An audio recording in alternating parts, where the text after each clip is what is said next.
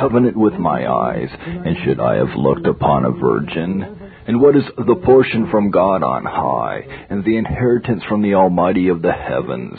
Is there not curtailment of iniquity, and confounding for those who plot together and scheme iniquity? Does he not see my ways and count all my steps? Job 31, 1-4. We have already seen before how Job protested that he was not such as his friends wished to make him believe, for they had the opinion that he was reproved by God. He has then declared that he had lived in holiness and in perfection.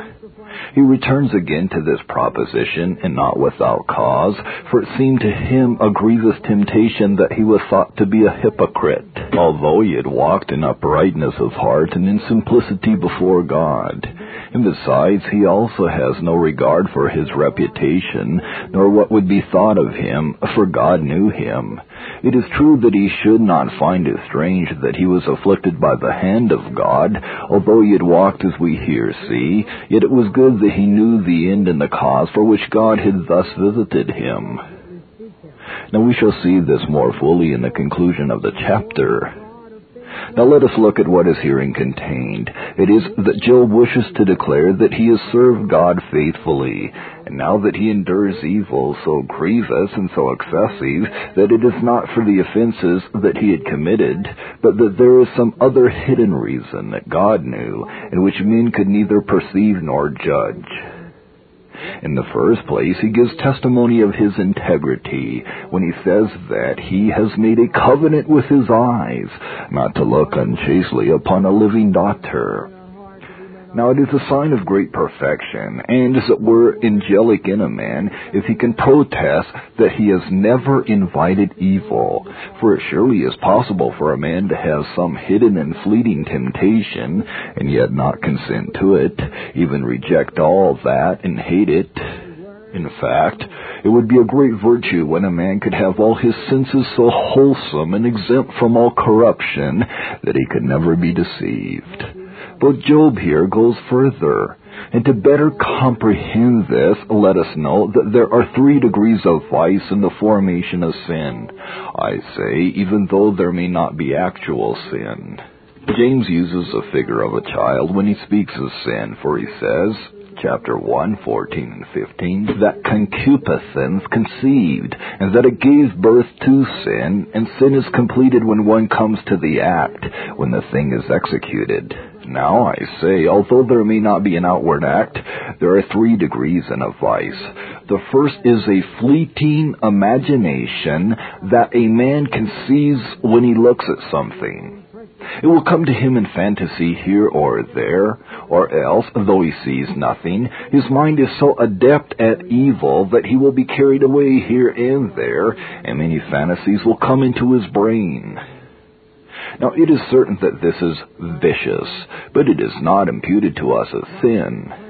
Now, there is a second degree. It is that, after having conceived a fantasy, we are somehow titillated, and we feel that our will is drawn there, and though there may be neither consent nor agreement, yet there is within us some point from which to appeal to us. Now, that is a bad sin, and which is, as it were, conceived. Then there is consent, when our will has ceased, and it would not stop us from doing evil if the occasion for it presented itself. Then there is the third degree, and then the sin is formed in us, although the act may not be outward. And this is very worthy to be noted. For although the thing could seem difficult to us, nevertheless, there is no one, either man or woman, who would not understand what I have just said, and who would not experience it in himself every day. For example, there will come to us in fantasy, when we are afflicted, the question, does God think of us? There is no one who could maintain that he does not conceive such imaginings, for our nature is so corrupt and inclined to evil that it is impossible that we should not have such apprehensions. Now it is surely already a vice when it will come before us, though we may repulse it, though we may think, how now, I detest this. It is a blasphemy to think that God does not pity those who call upon Him, that He does not wish to help those who seek Him. It is as much as if we wish to deny that He any longer governs the world. When, then, such things come into our brain, it is a vice, and we ought to conclude, alas, Lord, what poor creatures, and how full of vanity we are, when we can conceive such monstrous things. There is the second. It is that when evil will press us, and sorrow will be multiplied further, we come to these murmurings. Alas, and if God thought of me, would I be thus languishing? Would He have no concern to aid me? He does not do it. He hides. It seems, then, that I am abandoned by Him. When we dispute so in ourselves, and this apprehension about whether God cares for us or not, then we must understand what is declared toward us, and we must receive His promises and be founded upon them by saying, no, whatever may happen, yet I shall have confidence in my God, and I shall have my refuge in Him. But although we may finally have this assurance and constancy, yet if before coming to it we are mixed up in perplexity, this is a vice which is greater than the first, and already we are guilty before God both of doubt and of unbelief, since we have power to receive such a wicked temptation. Now there is in the third degree, when we are entirely cast down, and we know how to say nothing except, oh, behold, evil has conquered, and God has procrastinated too long in extending His hand to me. I see myself here, as it were, desperate. When we are so overwhelmed that we can no longer call upon God, and we do not relish His promises to bear us up and to make us rejoice. That is the third degree of evil. As if after an infant will be formed, it only remains further to give it birth. So nothing more is here necessary except that the outward act should come. We come now to the proposition of Job. I have made, he says, an agreement or covenant with my eyes. We have said that is a sign of a great perfection. And why? For if a man can restrict his sight, that he may conceive nothing by looking at this and that which might draw him into evil, and if he shows that he has true chastity and honesty in himself, one must say that he is almost as pure of all corruptions as an angel. Now Job does not protest this in vain. Let us recognize, then, that he was preserved in this world like an angel of God. It is true that by nature he was not such, and also when he says that he has made a covenant, it is after he has profited by the fear of God in such a way that he had put underfoot his evil cupidities and gained this victory over his heart, that he is able to hold himself in check and locked in by saying, I shall covet no evil by desiring and wishing it. I shall have no vein in me which may tend to offend God, but I shall here be restrained both in my eyes and in my mouth and in my ears. That, then, is how Job had made this covenant. It is not that he should be in such perfection in his nature. He was man subject to passions like us, and no doubt he had many temptations in his life, but he walked in such a way that he was accustomed in the fear of God, until he did not conceive of evil desires. He had then a habit, as it is called, that is to say, he was indebted to it, that he no longer wandered by glancing from side to side, and invited upon himself such and such a thing. In summary, we see here that Job wished to declare not only that he had tried to serve God, but that he made such an effort that he had bitten and captured all the passions of his flesh in such a way that it no longer cost him anything to serve God, because he had not the struggles which we have in us because of our frailty, and even because of the corruption which is in our nature. Now let us note that this was not by his own power.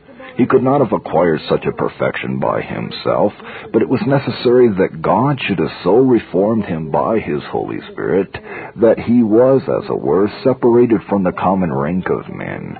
For it is not without cause that David makes this request of God, Lord, turn my eyes in order, that they may not behold vanity. Psalm 119:37. If it had been of Job's industry that he protested, there is no doubt that David could as well acquire such a constancy, that he should have conceived no vanity, and that his eyes should not have been seduced or distracted in any manner whatever. Now it is thus that David confesses that he could not have this nor obtain it except by the pure grace of God. It follows then that Job could not make such a covenant by his free will, by saying that reason so dominated in him that he was victorious over all his passions, but he here intends to attribute to God the praise for such a benefit. It is not, then, to boast and magnify himself as if he had acquired such a benefit, but he recognized that God had so well governed him that he was no longer attracted by evil in his sight. Besides, when Job speaks thus, let us note that on the contrary he attends that, if a man looks at a woman or a girl, and if he should be incited to evil, it is already sin before God. Yes, although the outward act may not be there, although the man may even not try to corrupt a girl, nor to seduce her, although there may not yet be the settled will in him to say, I would like to, although then a man may not have this wish, but he resists the temptation to which he is incited, yet he does not cease to offend God. This is a point well worthy to be noted.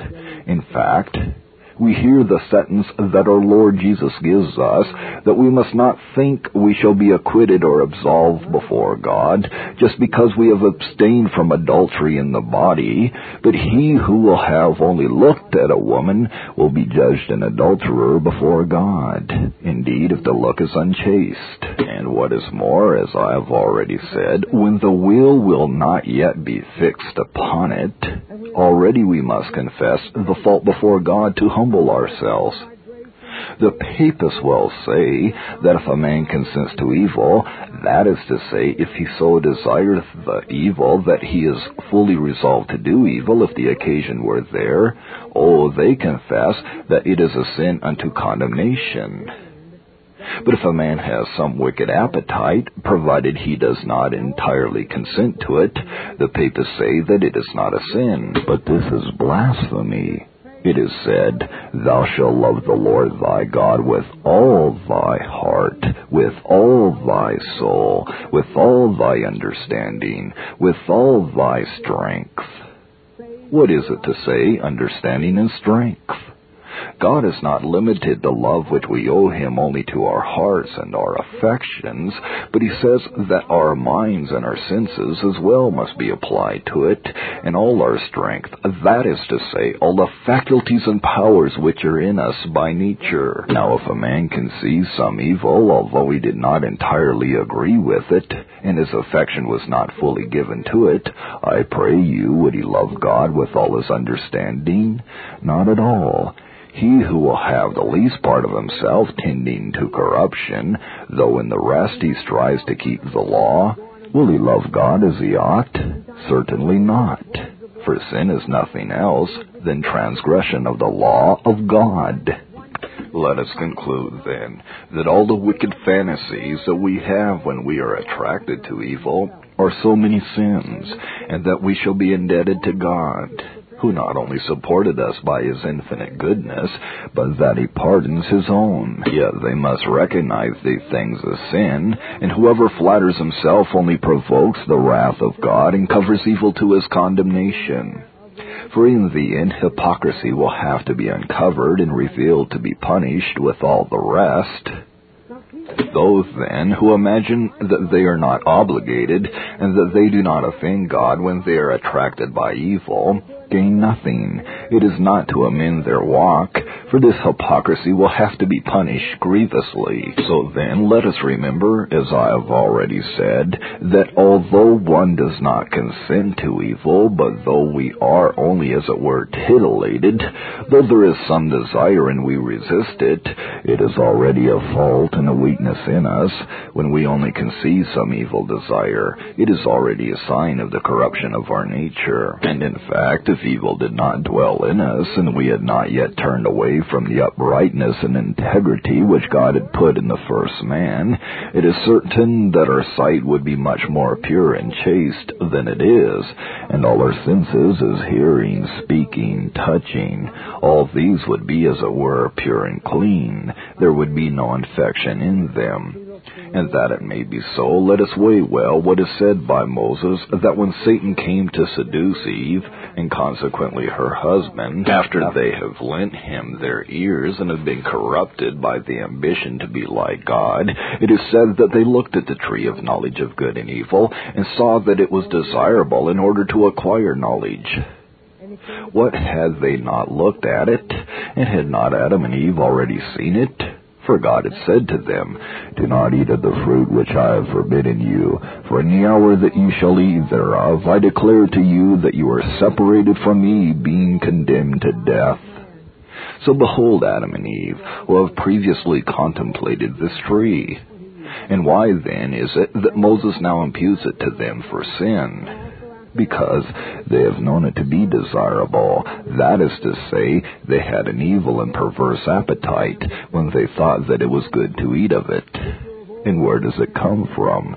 It is their heart which was corrupted, and which tainted their eyes more and more, as also when a man will have his sight tainted on account of drinking through his intemperance, the evil must be within, and there must be some burning before the eyes are lost, or else some accident, as when a man will become blind, there will previously be some cataract, or some other such thing, which will take away his sight with the passing of time. So it is with all the wicked looks which are to condemn.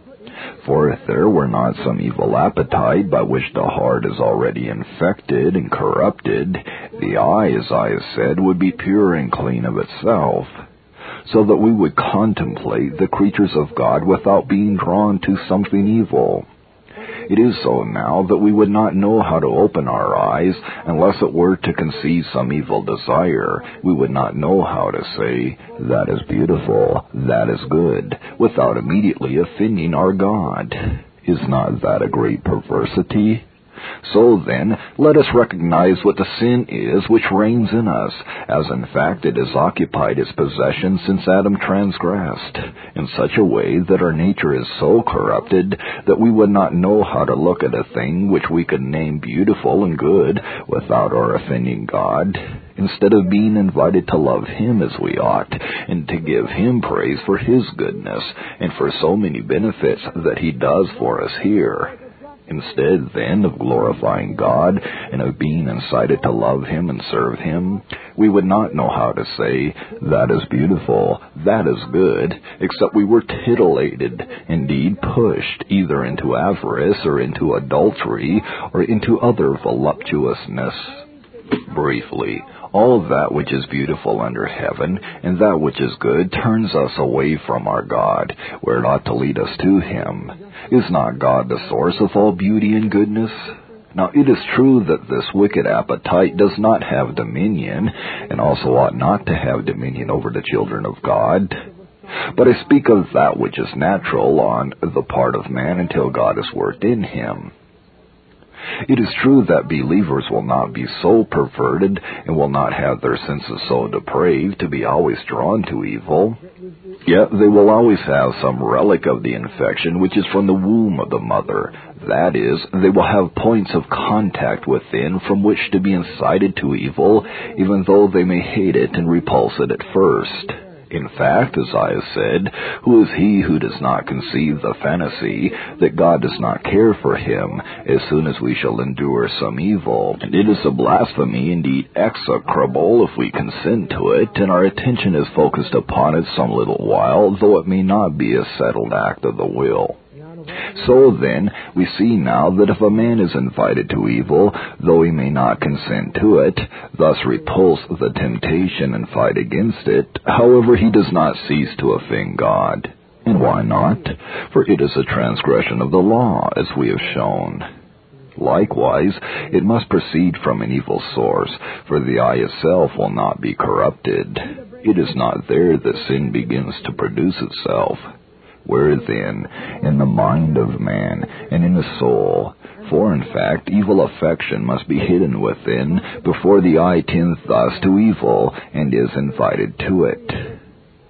And that is why I have said that Job, in protesting that he has abstained from every evil and immodest look, shows us that those who are infected by it cannot excuse themselves before God by saying that there is no fault in them. Thereupon, let us learn to be well on our guard, and not to flatter ourselves, as I have already mentioned.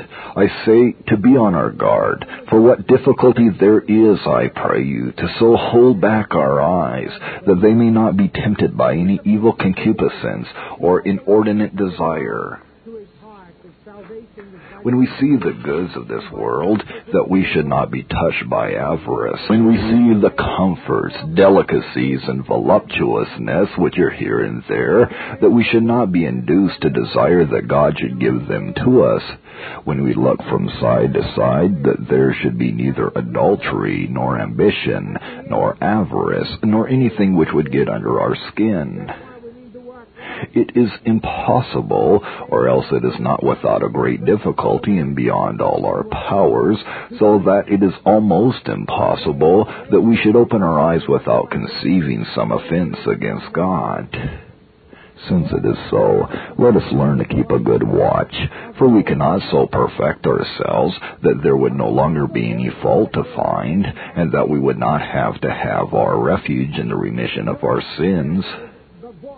Let us conclude, then, that we must fight valiantly, seeing that we are so corrupted that we cannot use our senses in any manner whatever, nor apply them to anything, except there would be some relic of our evil corruption displeasing to God. That, then, is what ought to invite us to diligence. And then, in the second place, let us also learn to humble ourselves, seeing that the devil is trying to put us to sleep by hypocrisy, in order that we may not recognize our faults, and that this may only aggravate the evil. Let us then look within ourselves, and after having examined our imperfections, let us groan before God. Alas, Lord, Thou hast done me the grace that I desire to advance myself in Thy service. I take pains, I strive, I resist all my passions, I fight against myself, yet I am not righteous before Thee. Lord, there is much to find fault with. That is how believers, after having worked hard and having exerted themselves beyond all their powers, ought always to retain this affection, in order that they may condemn themselves when there will thus be vice mixed among the good which God will give them to do, and that they may learn to pass condemnation on themselves before Him, and to humble themselves in order to obtain grace. These are, then, the points that we have to note from this passage. Now, though it may be, although we may have fantasies which enter into our brains both evening and morning, and though by that we should perceive that there is an amazing corruption in our nature, yet we must not lose courage, but let us always walk further. Let us pray the good God, that if He has begun to compel us, that He may continue, and that He may add the power of His Holy Spirit. So we must request it, and we should feel that we have already something worse than our evil affections. Let us put the two together, and let them be so trampled down that they never could get up again. And when the devil comes to prick us, to invite us to evil, let him not succeed against us, but let us always have our senses focused higher, Briefly, let the Spirit of God so rule in our hearts that, though there may be wicked affections, they may be held as it were in check, indeed enchained, and that they may not raise themselves, that it may not be to toss us this way or that way, but that we may always remain firm and may be resolved to say, our God must govern us, and we must follow His holy will. This, then, is how, in the midst of our wicked fantasies, we must take courage to walk always honorably, knowing that the good God will support us, not that we ought to confess that there are not so many sins, but that they are pardoned for us. And this is a point on which we differ from the Papists. The Papists say that evil concupiscences are not sins, provided that one resists them. That is blasphemy, as if it were God must renounce Himself by upsetting all His law. This is not a fleeting opinion that only simple and ignorant people will have, but it is a persuasion which captures great doctors in their schools, or rather devilish synagogues. On the contrary, we say that these are so many sins, but they are not imputed to us by God, since He eraseth them through His goodness and gratuitous mercy by our Lord Jesus Christ, in whom we believe. And having such a comfort, we ought to exert ourselves so much more, as I have already said. Besides, Job well shows that he knew what this offense is, and that he would have been guilty if he had taken an immodest look. For he adds, what is a portion from God on high? What is the inheritance from the Almighty of the heavens? Now Job here shows that he does not speak of self-improvement before men, and of acquiring a reputation for strength and holiness, as those do who ask only to be prized here below. But he has his eyes fixed on God, and he speaks here as in His presence, and asks Him to be witness and judge, and that is also where we must come. For, as has been discussed previously, as long as we wish our lives to be approved by men, we shall be full of lies, subterfuges, and wiles, so that it will cause us to disguise the white and change it into black, and to make vice virtue and vice versa. That is how we shall do it, when we try to be approved by men. And so, whoever will desire to walk in uprightness, and to have the integrity of which Job here speaks, it is certain that he must collect himself, that he must no longer wander here below, saying, who will find fault with me? No, that must be cut off, and he must summon himself before God, saying, now why am I? It is with God that I have to do, when I shall have satisfied all the men of earth. I shall have gained nothing. We must all have our mouths closed, for God is not satisfied by beautiful means, beautiful disguises, appearances, or like things. He looks at the heart, He sounds the thought, and He discovers everything that is hidden in shadows. Since it is so, let us thereby be constrained to walk in integrity and uprightness. But on the contrary, we are distracted here and there. We are subject to inventing subterfuges and by beautiful parades to put our best foot forward, and when we can do no better, by covering ourselves with leaves like our father Adam. For this reason, let us know well the lesson which is here shown to all believers, namely, when we would wish to walk properly, we must not be, as it were, only before men. Our eyes must not be focused only on them, but we must contemplate the heavenly Judge, and we must know that it is to Him that we have to answer and to render account. So much for one item. Besides, as we have already mentioned, Job here knew that God will not endure immodest looks without punishing them. And why not? For these are so many offenses. Then he adds, iniquity will be cut off, by which he shows that he who will have his eyes given to vanity, though he may not entirely consent to it, yet is condemned a sinner and wicked before God. Let us remember what has been said of the time of Job. For although we do not know whether he lived before the law or not, yet he was before the prophets, as we have declared that he is mentioned as an ancient man. So then, Here is Job, who was of the time when God had not yet given a full ample doctrine or a light such as has come since, for the prophets have greatly clarified what was obscure in the law. Job lived before, so there was, as it were, only some little spark, if we consider the doctrine which has been since then. Nevertheless, he well knew that he could not be attracted by an evil desire without being guilty before God. And now how guilty we shall be, who have the Son of Righteousness, who shines upon us as in full midday. Behold Jesus Christ with his gospel, who has brought us such great light that we have no excuse. If we say, I do not understand it, it is too high and too deep a thing, how can we? Have we not an ample enough doctrine when the will of God has been fully manifested to us? How then shall we be excused if we do not recognize what Job recognized? And in this is seen what is the vengeance of God, namely, how horrible it is on the papacy, when those beasts have dared to deny that man sins when he is thus tempted to evil, and he has points of contact within him, and evil affections which he conceives, provided that he does not entirely consent to them. And Job, who had not costly doctrine, as we have already declared, nevertheless well knew this. And so let us look at ourselves closely, since God has done us a grace and privilege to make his truth much better known to us than it was at that time. Let us be vigilant, and as soon as we shall open our eyes, as we shall experience in ourselves some vanity, some evil affection, let us know, there is evil which is hidden within. We have offended our God, and already our eyes are tainted with it. When the evil appeared outside, when there are sparks, and are they made without fire?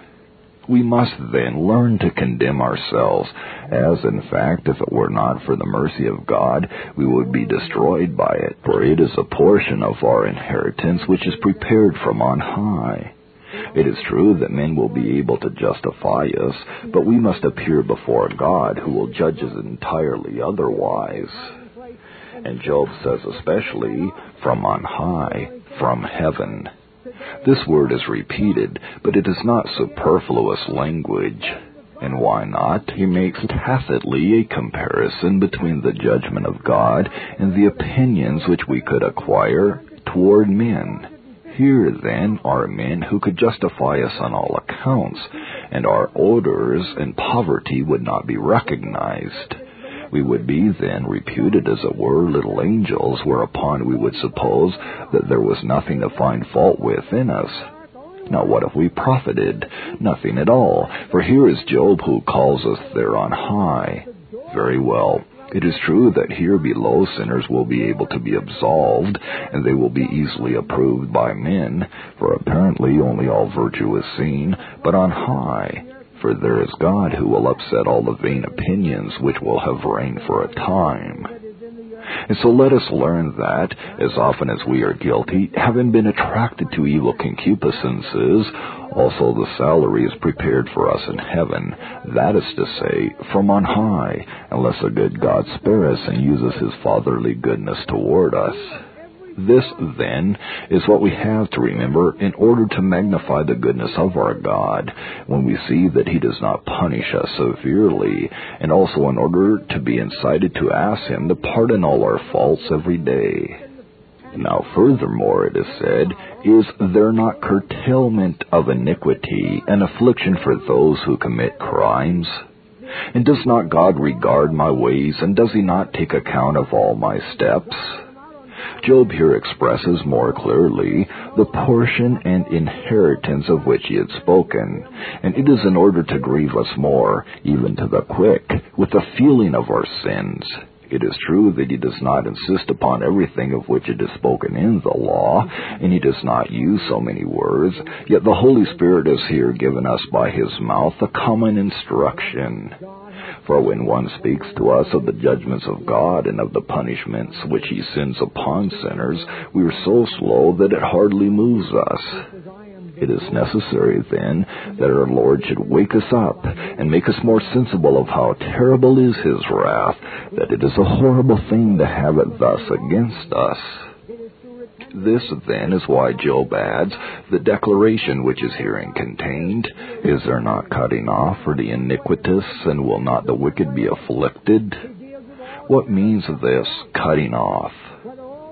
It is that the wicked deserve to be exterminated, that God should cast them into hell and destroy them utterly, as the word implies more than salary or inheritance, for men, as I have said, make themselves believe they will escape it with a very light chastisement.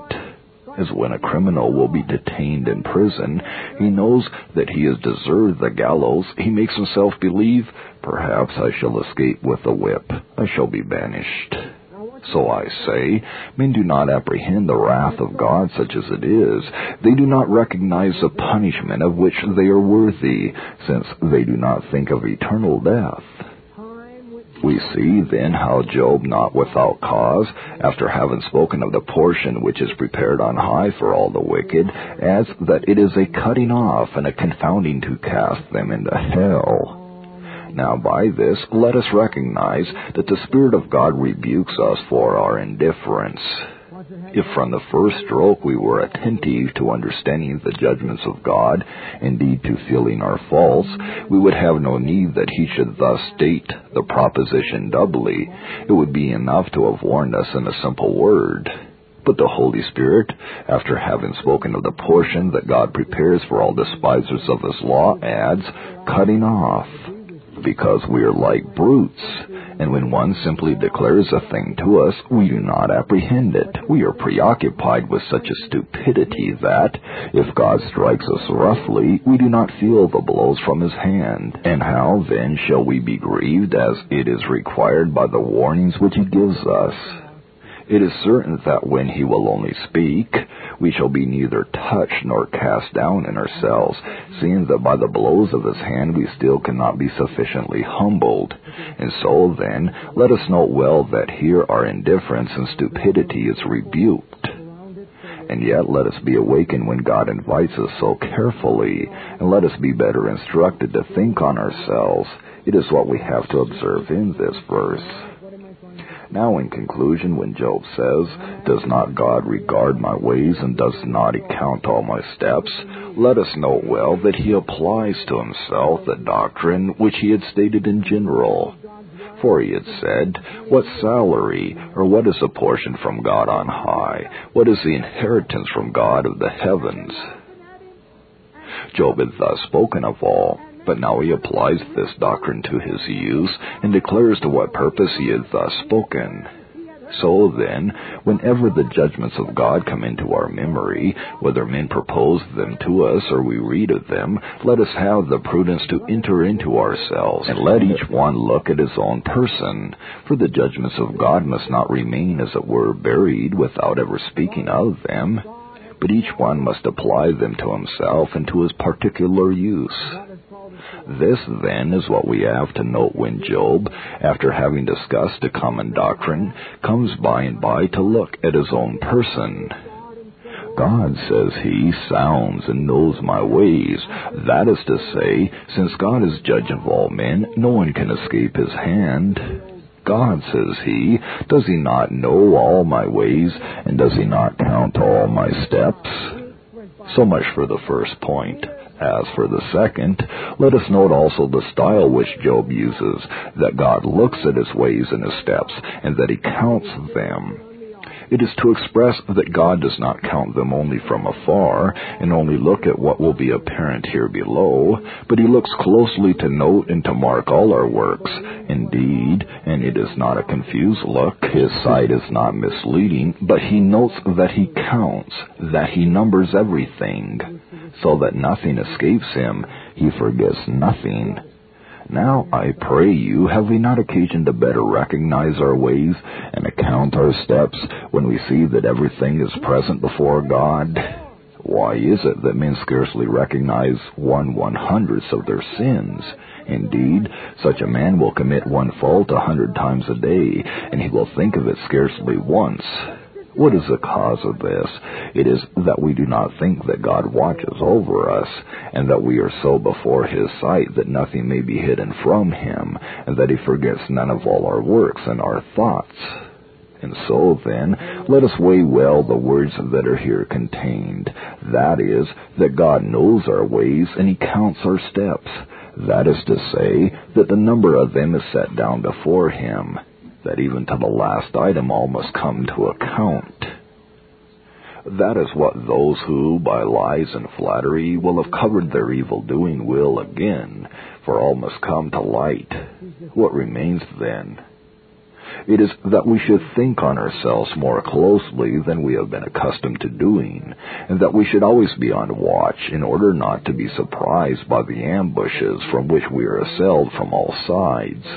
And seeing that we are subject to falling into so many vices of which our nature is filled, let us examine them well in order to be displeased by them, and to plead guilty of them before God, and that by still groaning our confessions with David, Psalm 19:12, that it is impossible that all our faults should be known to us, and yet let us pray to the good God that, when He will have beholden in us the faults and the sins that we ourselves cannot see, it may please Him to erase them by His mercy, and that by this means we may have no other assurance of our salvation except that He receives us to mercy in the name of our Lord Jesus Christ, and that we have also the washings by which we are purged, namely, the blood which He has shed for our redemption. Now we shall bow in humble reverence before the face of our God. This Reformation audio track is a production of Stillwater's Revival Books. SWRB makes thousands of classic Reformation resources available, free and for sale, in audio, video, and printed formats. Our many free resources, as well as our complete mail-order catalog, containing thousands of classic and contemporary Puritan and Reformed books, tapes, and videos at great discounts, is on the web at www.swrb.com.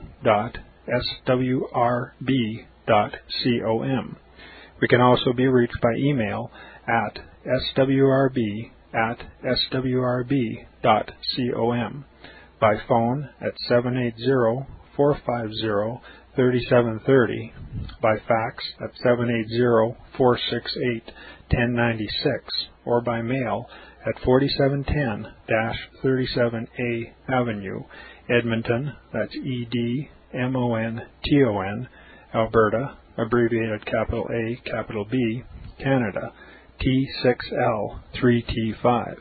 You may also request a free printed catalog.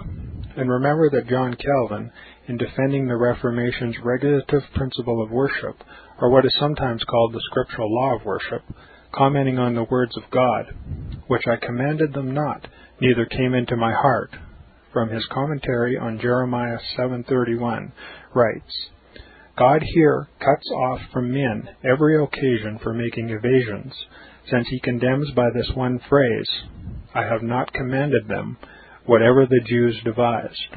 There is then no other argument needed to condemn superstitions than that they are not commanded by God.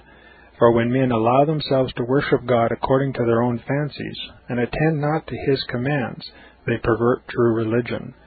And if this principle was adopted by the Papists, all those fictitious modes of worship in which they absurdly exercise themselves would fall to the ground. It is indeed a horrible thing for the Papists to seek to discharge their duties towards God by performing their own superstitions. There is an immense number of them, as it is well known, and as it manifestly appears. Were they to admit this principle, that we cannot rightly worship God except by obeying His word, they would be delivered from their deep abyss of error. The prophet's words, then, are very important when he says that God had commanded no such thing, and that it never came to his mind, as though he had said that men assume too much wisdom when they devise what He never required, nay, what He never knew.